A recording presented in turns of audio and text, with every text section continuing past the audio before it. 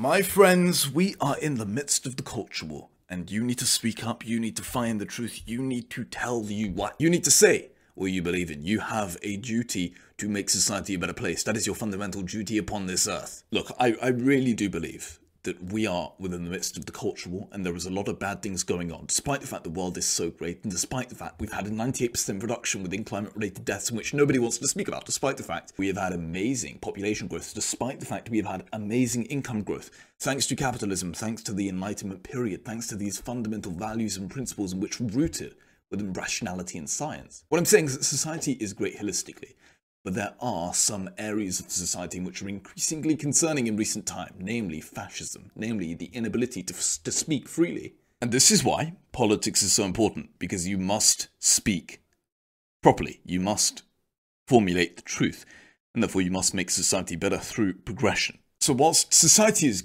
great, in many regards, there are big issues when it comes to fascism, when it comes to the university setting in which people cannot speak freely, which you're kicked out of university, specifically within the United States, for having so-called controversial opinions, which, surprisingly, are mostly upon the conservative side of the political spectrum.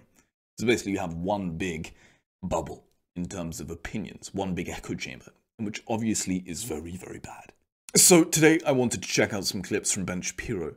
Ben Shapiro calling people out to their face savagely, or something along those lines. And I'm going to add my commentary too, but we have a lot in store. Transgenderism debates, Ben Shapiro totally schooling young children, young, strange university students, college students who believe that they are incredibly intelligent, but in reality, they have a very, very silly argument. We also have some topics in relation to slavery, the socialistic principles of Marxism, socialism, a few things along those lines.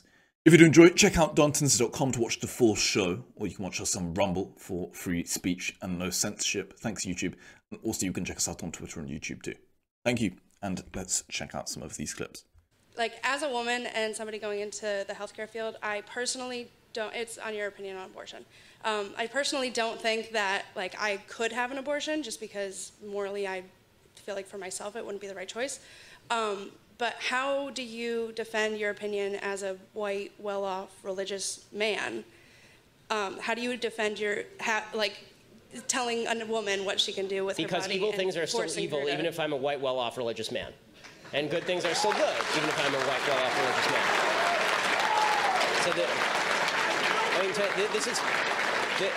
So this is one of these. This is one of these identity politics points that I really, I don't mean to come down harshly on you, I don't, but it is a point that I really have serious moral qualms with. I think it's quite terrible. The reason being that the people who were fighting against enslavement of black people were a bunch of well-off white men, for the most part, right? And those people were saying, this is a moral sin. This is a moral blot. They weren't living in the South. They didn't own plantations. They didn't live the lives of the plantation owners. They said, this is evil, and we are here to stop it. Right? When you see something that you think is morally wrong happening, especially when you're talking about the taking of a human life, like, listen, I think that you shouldn't go around randomly killing homeless people. I just have this view. I'm not a homeless person. Most of the people who randomly kill homeless people are probably not of my economic strata, my religious view, or my I don't know whether they're of my skin color or not. I have no idea what the actual sociological breakdown of homeless killer serial murderers is. But I would suggest that my identity has nothing to do with what is right or wrong. And this is what Western civilization used to be about. Western civilization used to be about the idea that, yes, I'm not a woman in the healthcare field, but you and I can have a conversation about what's right and wrong because this is the nature of human reason. The nature of human reason, the nature of right and wrong is that you and I can talk about what's right and wrong and that I don't retreat into my identity. If we can all retreat into our identity and our morality is now centered around that identity, morality doesn't exist at all. We break down into a society of fragmented atoms where I can't even say, like, you're torturing a puppy in your backyard. I have nothing to say about that. I'm not a white woman who's in the healthcare field. I'm not going to do that. I refuse to surrender the idea that I can have a moral stance on issues that are of concern to society and of concern to the well-being of the United States simply because of the color of my skin or the nature of my genitalia. And honestly, I believe any view that feels differently is sexist, racist, and bigoted. This really, with all respect to this young girl, but this shows the fact that the university system, the collegiate system, college system in the US, as I believe you Westerners call it, the college system of education is such an echo chamber within today's day and age, in which people just don't have debates and discussions in relation to their ideas, and therefore they go throughout university without really being criticized or critiqued upon certain issues in consideration of this supposed notion that we can't speak freely because we have to be careful about not harming people. And therefore we just have a stupid argument like this. It's like, and by the way, this is what the so-called decolonizers of today's age never want to mention. The fact that the British colonial empire, the slave trade, was abolished by the Brits. It was abolished by the white men within the second half of the colonial period in consideration of the developments and the innovations within a moral sense, namely the Enlightenment period, namely the rise of Christianity. This notion that man was created in the image of God, that became far more popularized during the second half of the British Empire in consideration of these innovations within a philosophical moral sense. Hence why we saw the conspicuous abolition of slavery during the second half of the British Empire, in which nobody wants to speak about. The Enlightenment period led, and Christian values were really fundamental regarding the end of the immoral practices of slavery, which, by the way, just if you're wondering, has been ubiquitous across civilization. It's been literally a fundamental point, unfortunately, in which has occurred throughout every civilization, throughout every kind of nation, for every people, including whites, by the way, which we can discuss later on. But just before we get to that, Ben stated that it is really important to speak out when you believe something wrong is occurring. And this I cannot overemphasize more within today's day and age. We live in a great time within human history. There is no getting around this. However, the truth remains that there are many immoral things in which are occurring on a day-to-day basis, including the transitioning of a 2-year-old child in the name of inclusivity by those whom supposedly are against corporatism, namely the left, but yet they fail to recognize that Big Pharma is raking in tens of billions of dollars from pharmaceutical drugs in which are going towards these 2-year-old children. There are other things. Specifically, what is most concerning to me is the attack upon free speech, in which nobody too is speaking about either these days. You have a moral imperative to speak out and to try and find the truth. I'm reading Steven Pinker's book now on the Enlightenment period, and he notes that individuals are pretty much very irrational alone. However, when we are within groups, we come to truth via conjectures, debate, discussion, and criticism. And this leads us towards progression, in which, as we can see, since the Enlightenment period has just been exponential beyond belief. The point that I'm making is you have a moral imperative to speak out and find the truth. Otherwise, as you can see over the events of the past few years, one descends into a tyranny, a totalitarian type mess, specifically within the digital space, in which we now are within, or at least partially, thanks to Elon Musk buying Twitter, the censorship industrial complex, in which I think was most evident within the case of Twitter, in which Twitter silenced people whom had differing opinions in relation to the COVID-19 narrative, in relation to the efficacy of certain policies that were implemented at that time. It is a true disgrace, and I don't know how more people are not concerned in regards to these censorship tactics that are still being used today on platforms such as YouTube. I believe this is a form of what I call intellectual fascism. Another issue with the university setting, which I touched upon briefly, was the fact that there is an inability to have free speech and debate. And this is literally at the foundation of society. In order to have a flourishing society, I believe one of the key values is free speech, discussion, criticism. This is what we do as a society. The scientific revolution was basically a revolution of ignorance. And as I like to say, it was really an acknowledgement of ignorance. Instead of reliance upon mysticism or ideological dogma, the use of reason was upheld in order to make society better. We created social rules, let's say, namely the ability for criticism, free speech. And this was basically rooted within the necessity to progress as a society. So we created the social rules, criticism, free speech, the ability to have free thought, and therefore come to truth together, collectively. But this is under attack, and this is what I'm saying. It is the most important time ever to speak up, to speak out, because a lot of bad things are happening. You have a duty to speak, to find truth, to progress society forward. And if you don't, the consequences, I believe, look something like what we saw within the Soviet Union, or autocratic states around the world, a descendance into a totalitarian mess, in which one can't speak their opinion, or they can't go against the conventional narrative as imposed by a dictator, let's say. Own a pencil factory. I'm a worker in that pencil factory. You can have all the machinery, you can buy all the raw materials you want, but without me, and presumably many others like me, to assemble the pencils, all you would have is a pile of wood, yellow paint, graphite, rubber, and aluminum. Okay. That would be worth, and that is worth less than the pencil when you try and sell it. And yet, all of that value added by labor, apart from the wages that you give me, which, if we're being honest, there is a major power imbalance in our ability to negotiate that. If all that putting the pencil together requires is basic use of your prefrontal cortex, then yes, your labor is alienable at lower rates than if you are a doctor. That's not the fault of the person who owns the machinery. But if you didn't have workers like me and your pencil factory, and you were just one man. But I do. I have millions of people who are willing to do that voluntarily for me. If you're just one person trying to assemble pencils, you're not going to get very far. You need workers. Capital needs labor infinitely more than labor needs capital. That's why you have worker cooperatives where the workers are the ones... I fundamentally disagree on the distinction between capital and labor. Capital is just a term for money. If you're talking about money, money does not grow from the ground. Money only has value because it was traded for labor at one point, or the products of labor. So if I take my money and I buy machinery, I have invested my labor in doing that because I didn't get the money from nowhere. Even if I got it from my parents didn't get the money from nowhere. The people who built the machines required me to trade something of value to them in order for me to obtain the machines. The people who invented the machines required people to pay them in order to get the patent to that machine so they could build the machine. The problem that I'm seeing in what you're saying is you have still failed. If what you're talking about is a system of voluntarism, you still have not named any area in which we disagree, and yet you're telling me that you're a socialist and I'm a free marketer. So one of us has got this wildly wrong, and I'm pretty sure it's not me.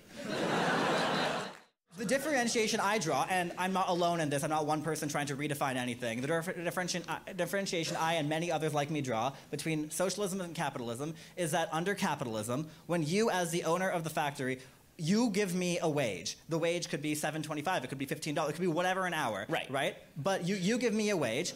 All the additional profit above the made from selling the pencils or whatever good you produce above what is reinvested into the company ultimately goes to you or the investors, those who own shares in the means of production. Right. Under socialism, those people are the workers, and the example I give, again, is cooperative enterprise. No, those are the people who are investing the risk. So if they carry the risk, then they get the benefit. The owner of the factory carries the risk, therefore he gets the benefit. The workers in the company you mentioned, if that company were to go bankrupt, they would carry the risk as well as the benefit. If the company goes bankrupt, and this guy has to pay off all of his debts, the worker may lose his job, but he's not the one who's going to incur the debt of having gone bankrupt. If you incur risk, then you're the one who pays the downside. The worker does not pay the downside.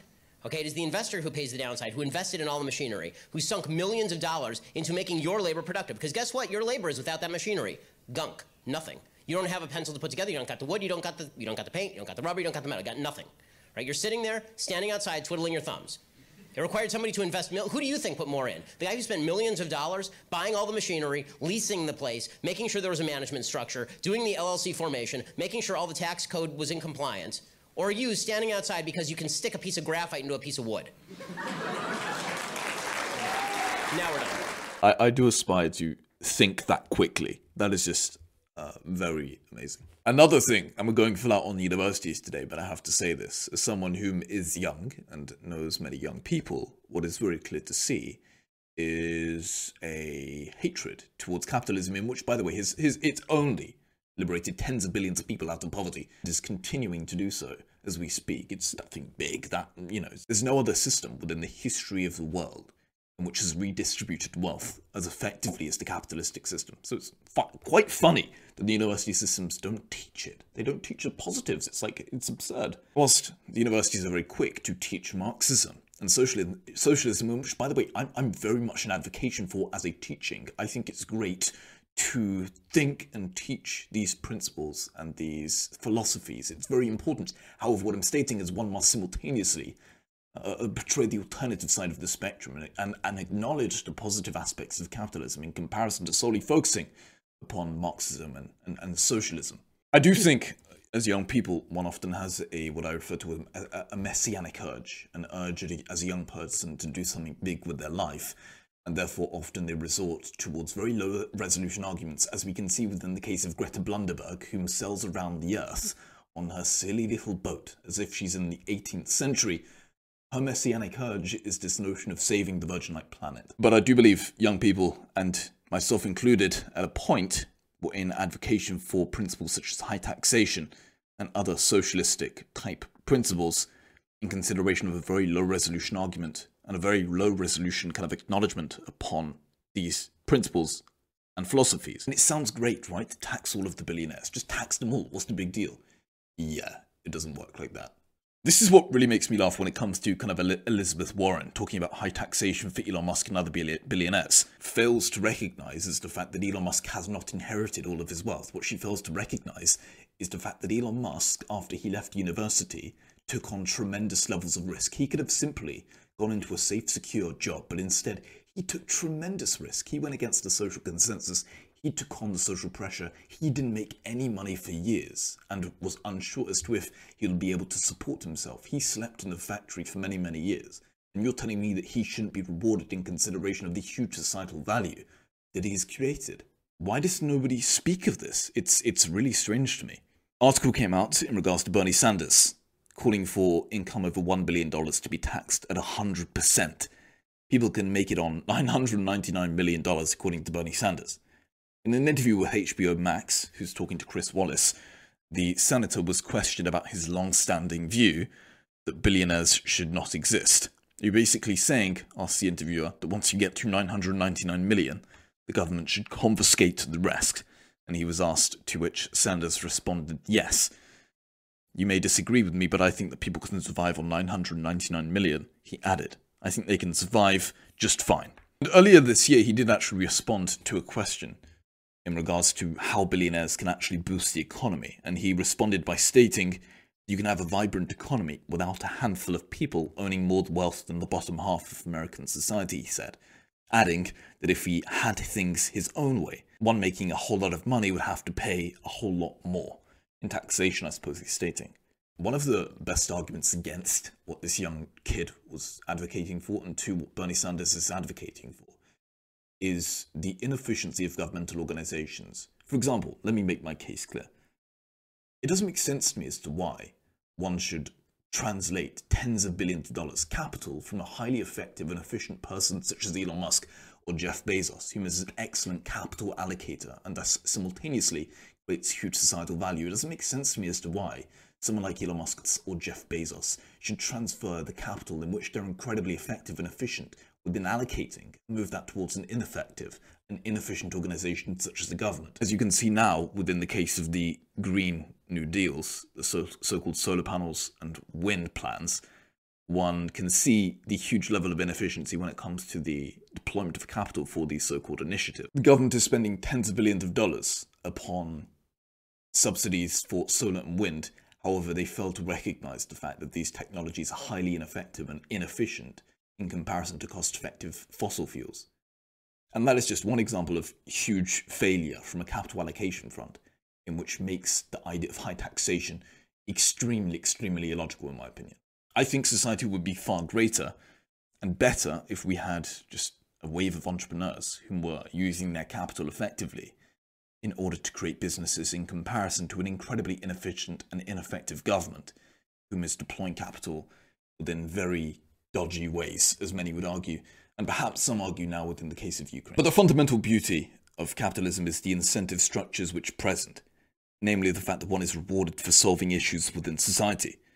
If you want to make the most money, you solve the issues that the market desires. That is the fundamental truth of capitalism, hence why we have seen huge productivity growth, hence why we have seen huge liberation out of poverty, hence why we have seen societal innovations at a rate in which is just unprecedented. Okay, this last clip is the lovely transgenderism debate in which supposedly those whom were in advocation of women's rights and now the same people whom are in advocation for the abolishment of women's rights, and I believe the most misogynistic policy of all time, namely gender ideology, in which basically states that a woman can arbitrarily identify as a man and most predominantly a man can arbitrarily identify as a woman in order to totally destroy her within sport or go in hairy ballsack out in some sort of in some changing room. It's very misogynistic, and I think it's very bad, to be totally frank.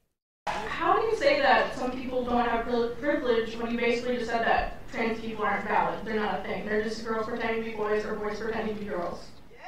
Okay. Like, okay. Oh, someone's excited. Okay. Biological, but gender is a completely different thing. No, gender is not disconnected from sex. So. It's not completely disconnected, but it's still a cultural thing. It's still from society. It's Okay. No, it is not in the mind. Okay, you're not a man if you think you're a man. And I didn't say pretending, or if I did, I shouldn't have said pretending. Let me amend. You said playing. Okay, I said a boy who thinks he's a girl. That's the usual phraseology I use. Not playing. I usually say a boy who thinks he's a girl or a girl who thinks he's a boy, which is technically what we're talking about here. As far as the actual psychological issues at play, it used to be called gender dysphoria or gender identity disorder. Now they call it gender dysphoria. The idea that sex or gender are malleable is not true. Okay, and I'm not denying your humanity if you're a transgender person. I am saying that you are not the sex to which you claim to be. You're still a human being, and you're a human being with an issue that I wish you Godspeed in dealing with in whatever way you see fit. But if you are going to dictate to me that I'm supposed to pretend that men are women and women are men, no. My answer is no. I'm not going to modify basic biology because it threatens your subjective sense of what you are. Okay, but you're still saying these kids should not be accepted because they don't really fit in either place. They can't just I'm saying that the Boy Scouts have a standard. You must be a biological boy to be a Boy Scout. You have to be a boy to be a Boy Scout. Where's that written, though? In the name Boy Scouts. Because this is a very because for all of human history, boy meant boy and girl meant girl. Boy did not mean girl. People are very more same-sex cultures. And if I call you a moose, are you suddenly a moose? Okay, if I redefine our terms.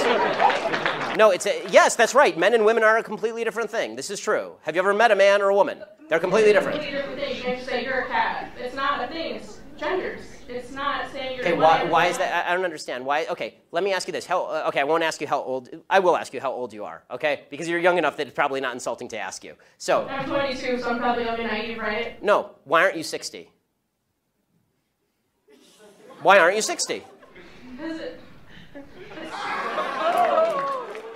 And why can't you identify as 60? What is the problem with you identifying as 60? It's not the same as gender. You can't just... You're right. Age is significantly less important than gender.